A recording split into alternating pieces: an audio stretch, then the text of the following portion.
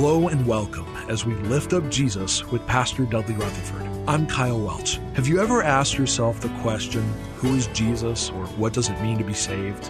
How about questions like, what is eternity? Or is there a real God, and where is He when I'm really suffering? These are just some of the topics we explore every day on this program. In these challenging times, we believe that God's Word is the source to all our answers. So if you can, get out your Bibles, and let's join Pastor Dudley right now with his message for us today. In Revelation chapter 4, it describes a scene in heaven. How many of you are looking forward to going to heaven? Revelation 4, 5, 6, and 7, it talks about what heaven's going to look like. And the Bible says that one day all people who go there will one day bow down before the Lord. And no matter how powerful you may be or you think you are, the Bible says in Revelation 4 that we will lay our crowns at His feet because there's only one King in heaven. And we will say, and here's what the Bible says that we're going to say, you, God, are worthy, our Lord and God, to receive glory and honor and power. For you, God, created all things, and by your will they were created and have your being. The words glory and honor are both found in verse 11. Those two words are closely related, often used interchangeably in the Scriptures. But there's a subtle difference between glory and the word honor. The word glory has an inherent intrinsic worth. God is glorious. It's not a matter of opinion. He just is glorious. He is perfect. God is supreme. He's Yahweh. That's what we've been looking at. That He's all-knowing. He's all-present. He's all-powerful. Now, you and I reflect His glory here on this earth. You say, what does that mean? That means that when you and I live our lives for God, we live godly lives, His character, God's character, His glorious character is reflected in our life. Whenever you live a godly life, you are reflecting His character. Because it's not your character, it's His character in you. You, in a sense, are reflecting His glory. It's His glory. But the word honor is different than the word glory. The word honor is a perceived value. It's something that you render. It's something that you esteem or give. It originates in your heart. And it refers to the value that we personally place on something or the value that we place on someone. Now, God is glorious. He's above all. And what He desires, yes, is for each of us to reflect His glory. He wants that. He wants us to mirror His character. We are to be holy and just and loving. But He also wants you and I to make decisions. We have choices. Everyone has choices. And by the way we live our lives, the choices that we make, that we are to honor Him, that we are to esteem Him, that we would show our reverence for Him, that we would show our love and appreciation for Him, that we would simply honor Him. The Bible makes it very clear that you're supposed to honor your parents. And all God's parents said, Amen. It says in the book of Leviticus that we are supposed to give honor to the elderly. It's a biblical commandment. The Bible says we're to give honor to those who rule over us in 1 Peter. But here's what I want you to write down. The Bible makes it clear that we're to honor people because of their position, not because of their performance. There's a difference. Biblically, you are to honor your mom and your dad. That means that decisions that you make should be pleasing to them. The things that you do should bring honor to your mom and your dad. Likewise, we are all supposed to honor God. And when we honor God, it's not because of what He's done for us.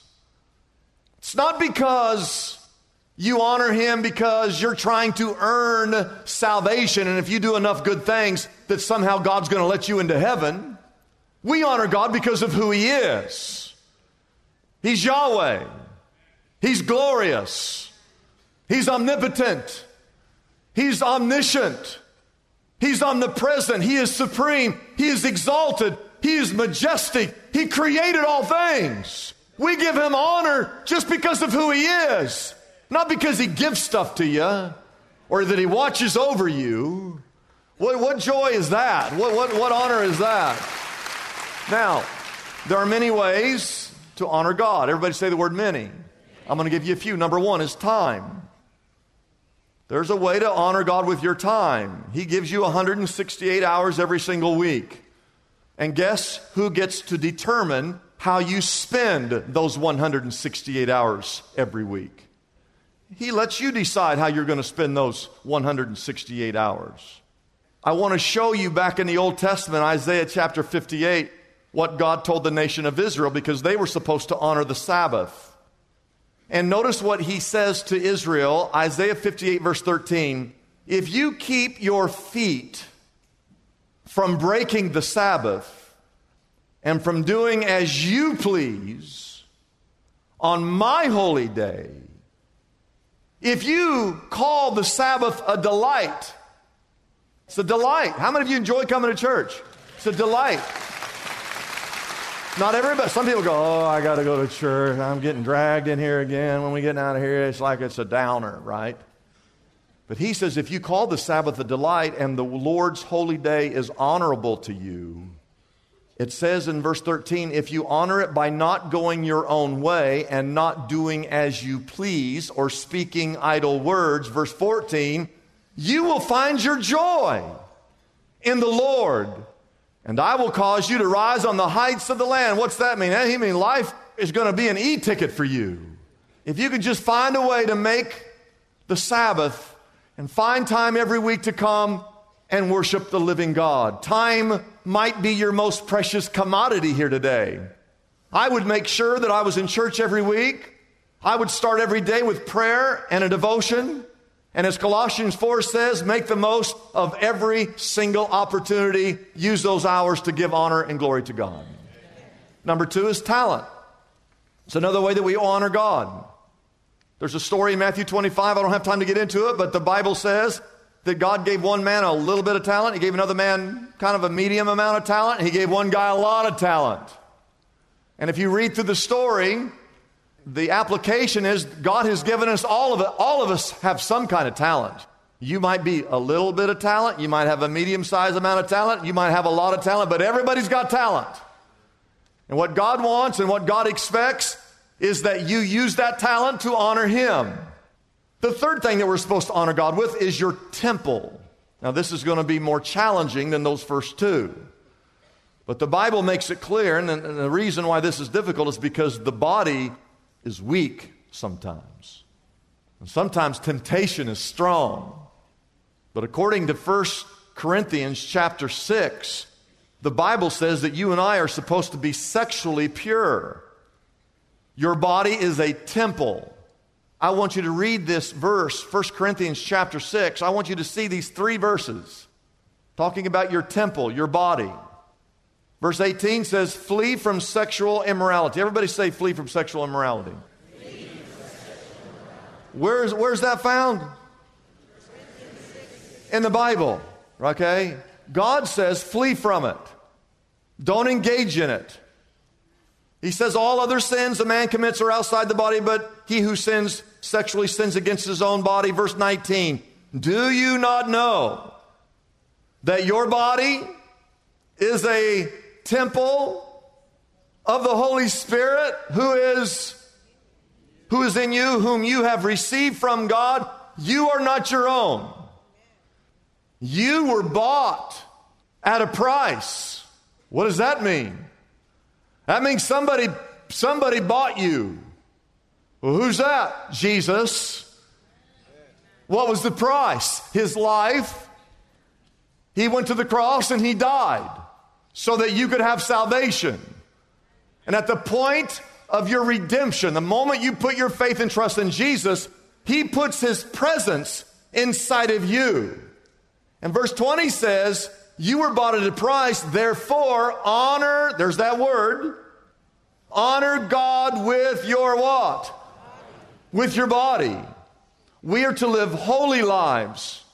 But as a Christian, your body belongs to God. And if you give your body to anyone who is not your spouse, you are dishonoring God, and you need to flee from sexual immorality and start honoring your God with the decisions you make concerning your body.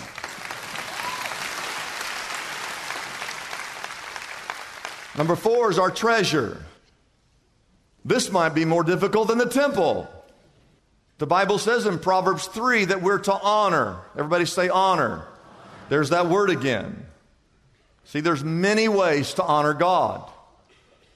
The Bible says to honor the Lord with your wealth, with the last fruits of your crops or the first fruits. See, whatever God gives you, you're to give Him the first portion, not the last. There's something about what we do with our resources that give proof to what matters the most in our life. Wherever our treasure is, that's where our heart is. There's something about these resources strange.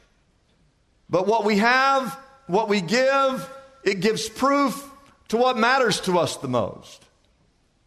But we know what the law states in the Old Testament.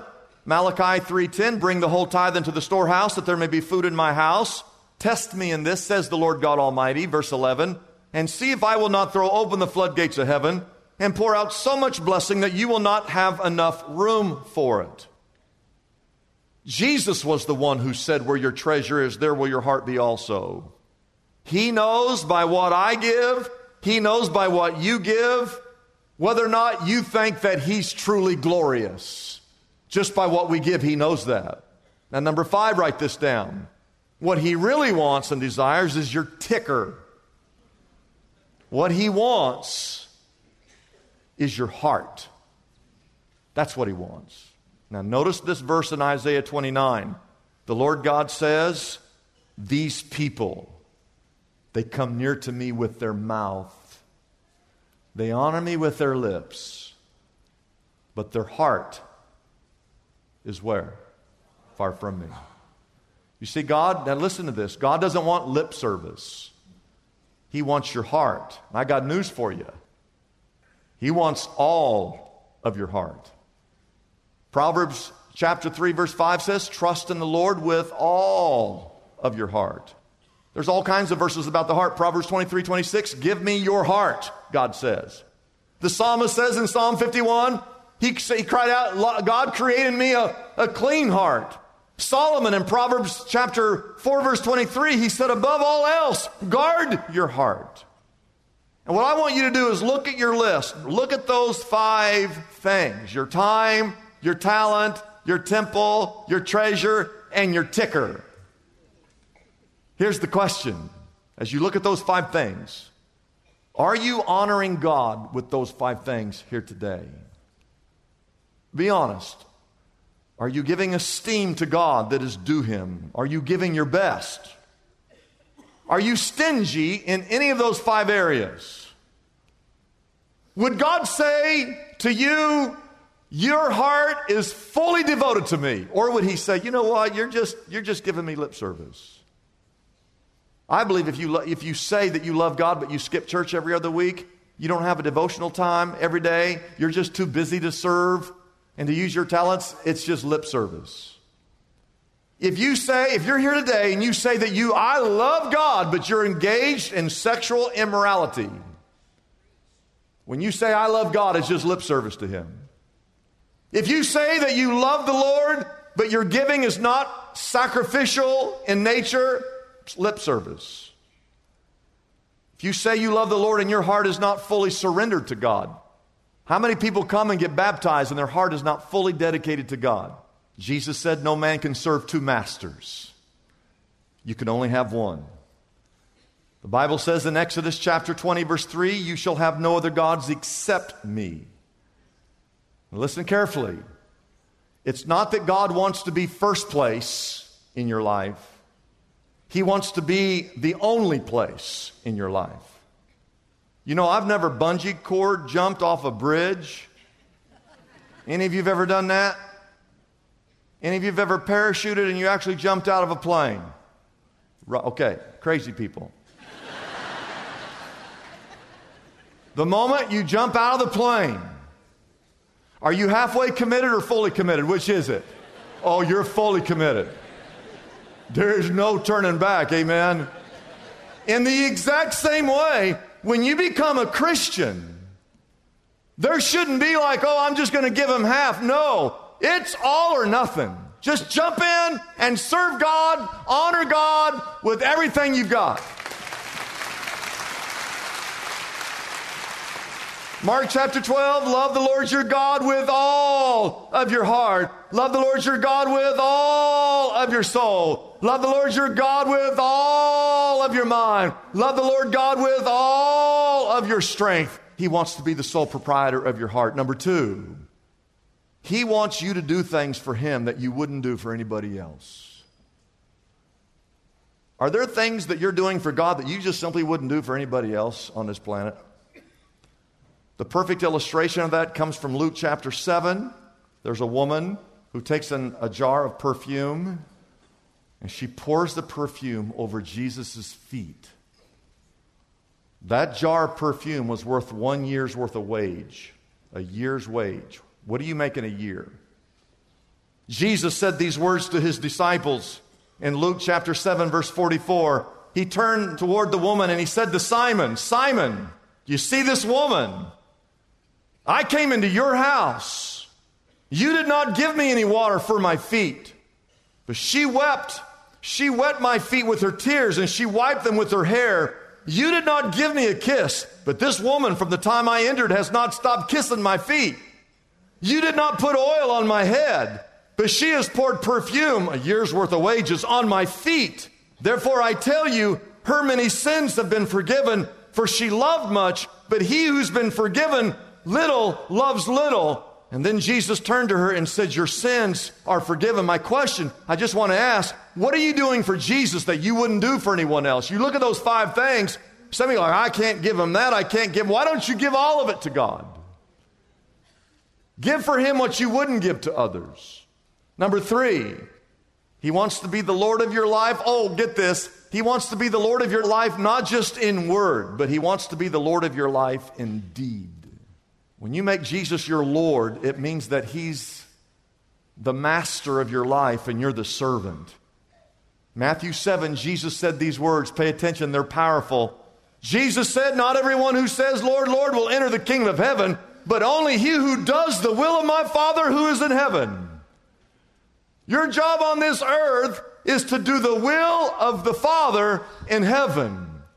You can say, Lord, Lord, all you want, but if He's not the Lord of your life, it's not going to do you any good. And as we close, number 4, oh, get this. He wants you to carve out and commit your very best to Him. Does He want your second best or your very best? He wants your very best. I close. Turn to Malachi chapter 1. God says these words, a son honors his father. Every son should honor his father.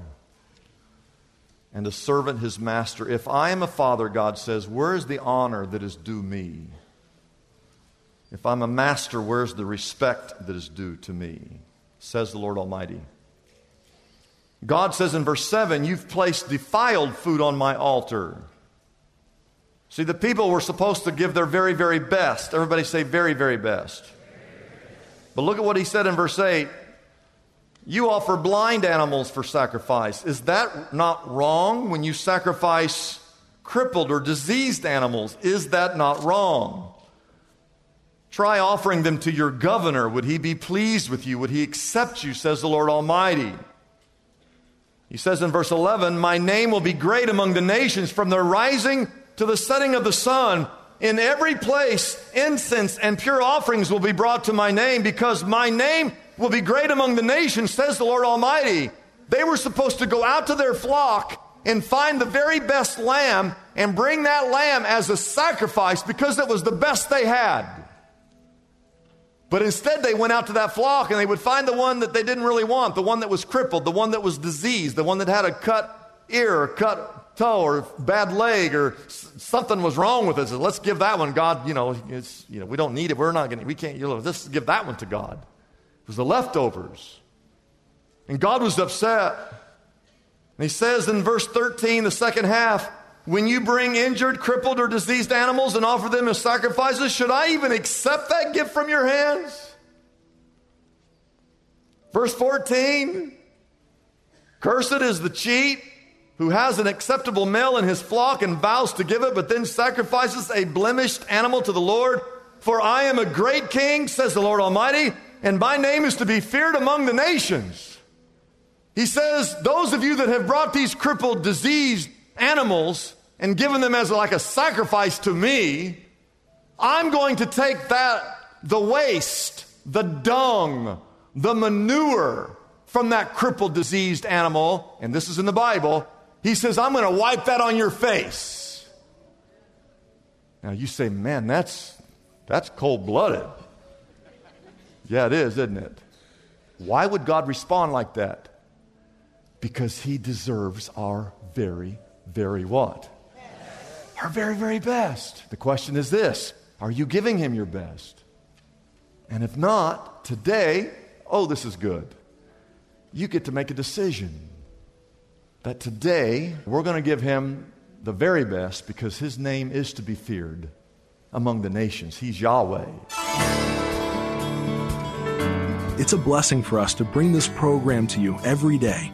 We exist only by our faithful partners who support us through their prayers and financial gifts. If Pastor Dudley's message has been a blessing to you, we would like to encourage you to consider joining in partnership with us so we can continue to be here every day to bless others with this important ministry.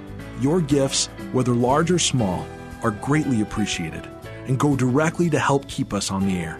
You can find out more about supporting us by calling our toll-free number, 888-818-4777. That number again is 888-818-4777. We have operators standing by and ready to take your call. You can also support us by going to our website, liftupjesus.com/reach. That address again is liftupjesus.com/ and then the word reach. The secret to overcoming any obstacle you are facing today is revealed through one of the most extraordinary victories ever recorded in the Bible, the Battle of Jericho. Joshua and the Israelites followed God's unusual plan to walk around the heavily fortified walls of Jericho for 7 days. The Lord promised that at the end of those 7 days, he would cause the walls of that famed city to fall, allowing his people to take possession of the promised land. In his book, Walls Fall Down, Pastor Dudley Rutherford shows us how the 7 spiritual principles in this story are available for all of us today. You will learn how the foundation behind Joshua's victory is the key to overcoming your own hurdles and unsolvable issues. When you choose to do things God's way, walls crumble, victory replaces defeat, and a blessed future unfolds. Pastor Dudley's book, Walls Fall Down, is available for a gift of any size to the Lift Up Jesus ministry. This invaluable resource can be yours right now by calling our toll-free number, 888-818-4777.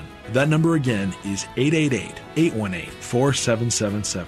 You can also order this book directly from our website, liftupjesus.com. That address again is liftupjesus.com. Discover how your personal Jericho battle is no match for the power of an awesome God. Call us right now and receive your copy of Walls Fall Down by Pastor Dudley Rutherford today. I'm Kyle Welch, inviting you to join us tomorrow at this same time as we again lift up Jesus with Pastor Dudley.